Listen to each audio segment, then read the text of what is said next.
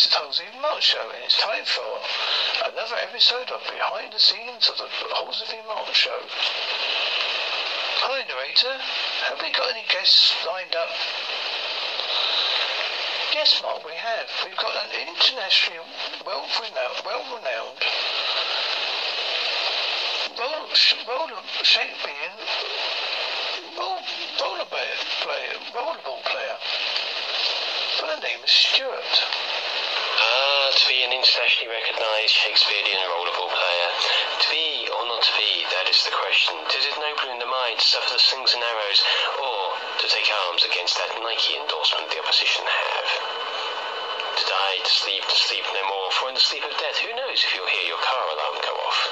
Such are the tribulations of being an internationally recognised sportsman. Yes, we'll get back to you, Stuart. I don't know if we're going to have him on the show yet.